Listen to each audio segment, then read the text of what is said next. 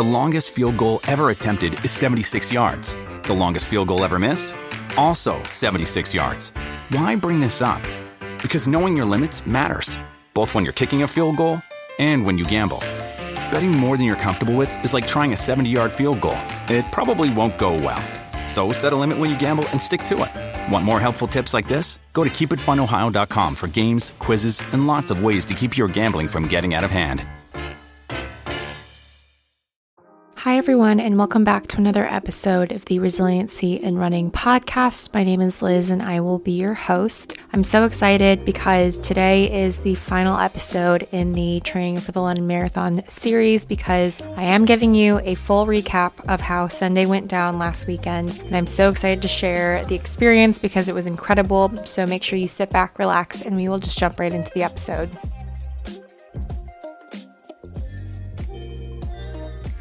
All right, where do I begin? First, I just want to say hello. Welcome back to the podcast. It feels like not that much time has passed since I last spoke to the podcast because I recorded my last episode quite literally the night before the London Marathon. And so this episode is really just recapping the experience, how it went, and just kind of unveiling that. And I know that these sorts of episodes are some of the more popular episodes. I know that my episode from last year around my experience from my first trail marathon did really well. So I'm really excited to share how my second marathon went. And yeah, I'm so like in love with marathons. I don't know if that sounds weird, but it was just such a fun experience is like how I can like put it into one word, and people think it's weird. People kind of laugh at it because they're like, only weird people would call 26 miles fun. But honestly, I think with the amount of training that I've put in, and I think with this being not my first marathon and like my second one, so I'm kind of used to the mileage and I've done the training before. So I think it was just really good to sort of like get back into the swing of marathon training, but really focus. And I think the outcome was incredible. I'm really, really happy with my time. I finished in 4 hours, 12 minutes, and 26 seconds and really shocked myself. I remember passing the halfway point when I was running over Tower Bridge, and I think I was like right at 2 hours, if not like 2 hours and a minute. So I was really happy with my pace. I really wanted to go just a little bit faster, but I was having like pains in the back of my hamstrings the past like the few days leading up to the marathon. And I think I spoke about this in my Running Firm pre-race nerves because I was like, I've stopped running. I like specifically, didn't want to get any sore muscles right before the race, and yet I had sore hamstrings, so it was super weird. But it kind of carried into the race, and my knee had some pain as well as my left hip. It was like all on the left side of my body. So I think when I hit the halfway point, I kind of like thought to myself, okay, I can either push myself and I can try and go for a faster time because I was really wanting to get closer to 4 hours. But I think the other side of me was kind of just like, if you just take it slow, not really slow, but if you just like go at this pace, keep the pace and just play it safe basically, and just make sure that you're not injuring yourself and you're not hurting yourself, because I think I'd rather have finished it than to like push my body further than it wanted and to get injured or get hurt and not be able to finish it, because I think I would have been so gutted if I wasn't able to finish. But genuinely, it was such a fun experience. I really genuinely feel like I blacked out the first 8 miles because they just felt like they went by so quickly. And even just like getting up to the start line with all of the runners, it was just like so surreal. It was a little chilly and I wasn't wearing like a jacket or a long sleeve or anything, so I was freezing.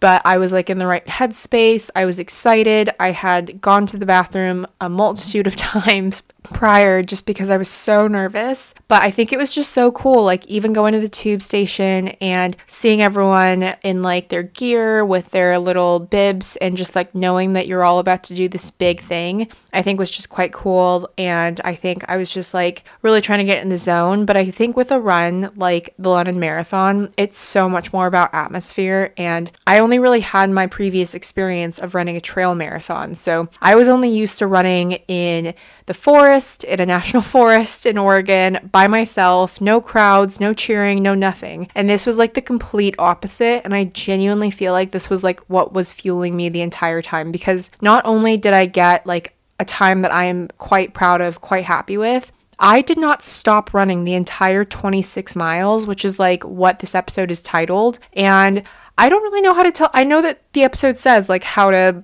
run 26 miles, like, you know, straight and just not stop. But genuinely, like, I think that it was because of the crowds. And I'm just going to say that now, because I don't think that any amount of like training could have like pushed me to on my own run 26.2 miles. Like last year, I just remember this trail marathon was one of the hardest things that I've done. It was harder than the London Marathon. There was so much elevation. We were already running at about like 5,000 feet of elevation, and then add on like 2,000 feet of elevation gain during the 26-mile run. I was walking quite a bit, which is why I finished in 5 hours 29 minutes, which is not a time that I'm happy with, obviously, but, and not to say that that's a bad time, but for me, I was training for something closer to like 4:30. And so I just remember, and I think I said in the previous episode where I recapped that run, that like 3-4 miles into that run, I was just like, right, I am definitely not going for time. I would be happy if I finished this, which I still am. And when I looked back on those stats the other day and remembered that like I was 15th of 55 women, like I think there were so many people that got injured from that race that just couldn't finish. And so I think that there is something about just even completing 26 miles. And I think I said this in my previous episode that like people forget how intense that is to run for that long.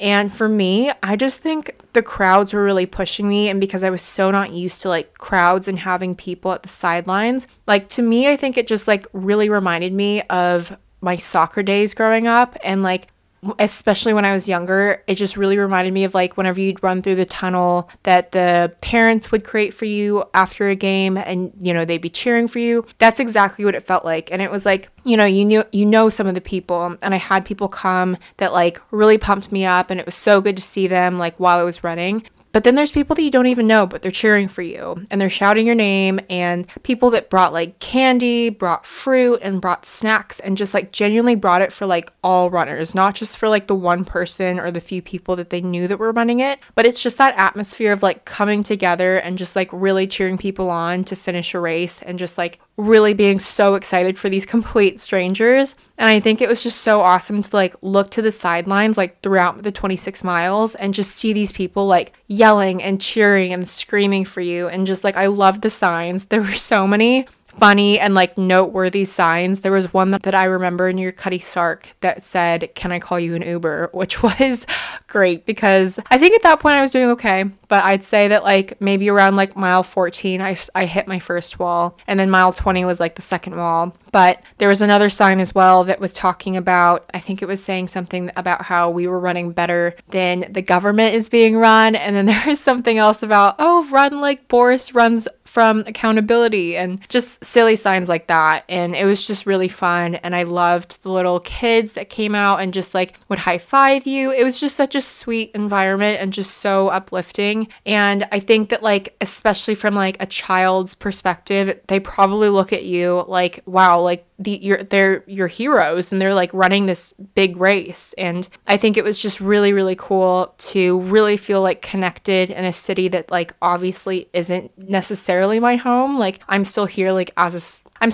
you know, obviously on a visa. I know I'm not like a citizen of the UK. I just work here. But it was just really cool to like kind of feel connected to the city in a way that like I've never felt before. I think my favorite part of the race had to be running over Tower Bridge, and I heard so many good things leading up to this day that like that was genuinely the part that I was looking forward to most. And it was just unreal. And I took so many videos, and it was just such a cool experience to run over Tower Bridge. And just the cheering and the chanting was so good, and it was just so great. And there was just so much encouragement from the crowds, I think, that just really pushed me to keep going. I think as soon as I got around the Canary Wharf area, I kind of started to struggle a bit. I started to feel a bit more pain in my body, and I was just really trying to push through it. And I think I was really just thinking to like my conditioning coaches growing up, and thinking to like David Goggins and his speeches and like podcasts that I listened to, and just talking about like pain. I listened to something the other day that talked about how you have to like work through pain, and like, you know, I think it's something around like, you know, pain and suffering and that sort of a thing. And I think, you know, it's really easy to kind of throw the towel in and give up when you feel like the slightest bit of pain or you feel the slightest bit of uncomfortability. And I think that this just like applies to like life as well. Like, you know, there are people that are just really comfortable in their jobs, in their cities that they live in their routines. And I think for me, I just kept trying to push myself and say like, no, like you have to get comfortable with being uncomfortable, and you have to push yourself, and like this pain won't last, you know. And I just kept thinking like, if I just get to the finish line, I will ice my body, I will, you know, take a million baths, I will take care of myself then. But I think just in that moment, I was like, I have to finish this, because it was just so insane, and the crowds were just so good, and it just felt incredible. I think finishing, I was really expecting to be emotional. I was quite emotional when I finished last year, and it was because I just like embraced my parents, and I was like crying.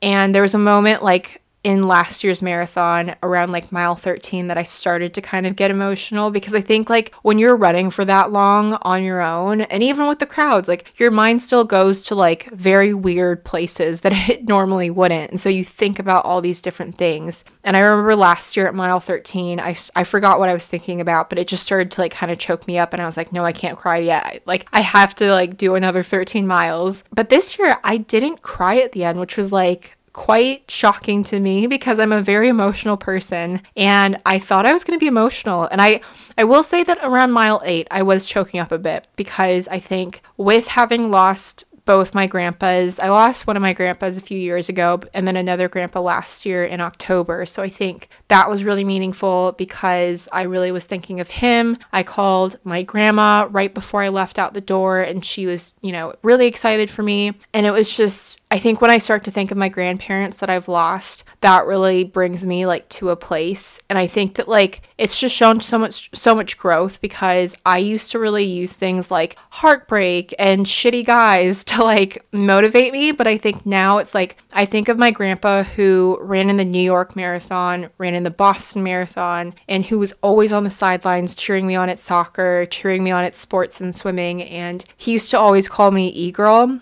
And it was not until mile 8 that I remembered that. And I just heard like him in the back of my mind, and like I just like envisioned him on the sidelines just saying like, come on, E-girl. And I just, yeah, I started to get choked up, and I was just like, oh man. But like that was kind of like the push that I needed. And I just thought about that the entire time. And I thought about both my grandpas and how much I missed them, and how, you know, how proud I know they would be of me for completing such an intense thing. And I think as someone who like, you know, family means so much to me, and it's so hard to like have family scattered all over the world, but just like knowing that like family is a lot closer than you think. And I think that like, especially in moments like that, when, you know, your body's running and going through a lot of intense running, and your mind just goes to different places. And I think just being able to like connect back to family, and like family that has passed away, was just really, really sweet. I think this entire past week has just been incredible in terms of just like all of the,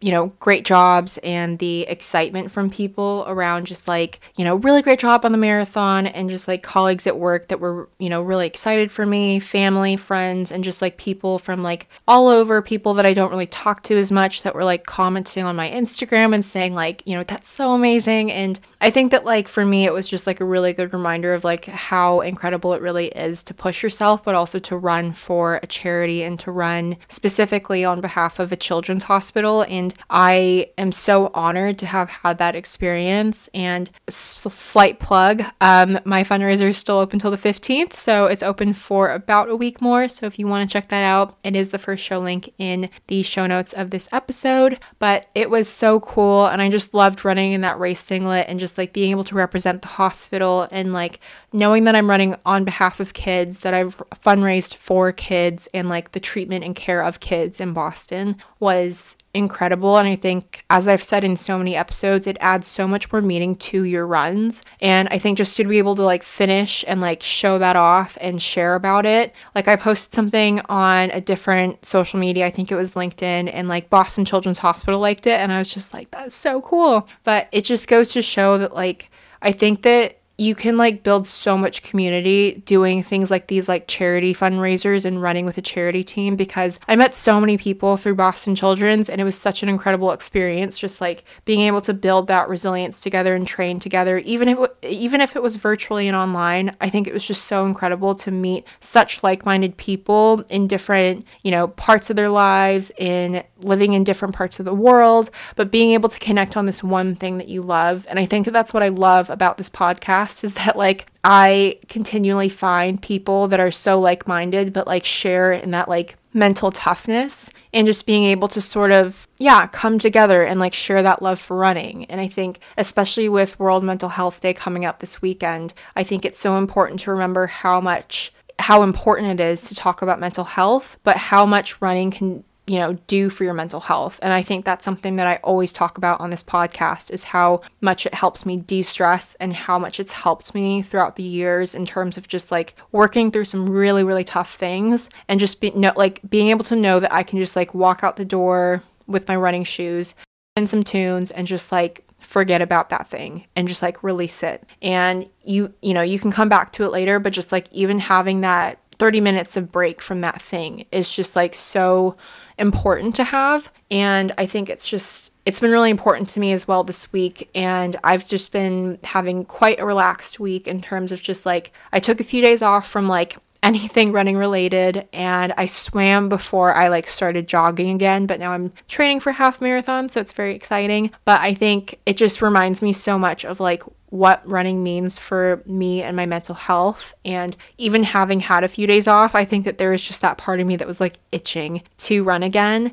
just seeing people on the streets running in the mornings, and just like, it's just this weird runner thing maybe, but I just think it's so important to take care of your mental health and just to remember that during World Mental Health Day this year. But I will say that today's run, I did see 2 people with London Marathon finishers t-shirts, and it's just so cool. And I think just being able to like share that and just like know that like you've all completed this like incredible race. And I think there was something like nearly 50,000 runners, which is incredible. But if anyone that's listening ran in the London Marathon, congratulations. You know as much as me how incredible that experience was. And I just want to say thank you for listening to this series. It was so fun to document like the experience of training for my first city marathon, training with a charity team for my first time, and a massive thank you as well to anyone that's donated, whether I know you personally or not. It means so much, and it's gonna just go so far for kids at Boston Children's. All right, everyone, that's going to wrap up another episode of the Resiliency and Running podcast. I really hope that you enjoyed it. Like I said, there is a link in the show notes of this episode. It is the very first one, and it'll take you straight to my donation page. Any donations are greatly appreciated, and it closes on the 15th of October. Please check out the podcast Instagram. It's just at Resiliency and Running, as well as on TikTok. But I hope to see you in the next episode. Bye.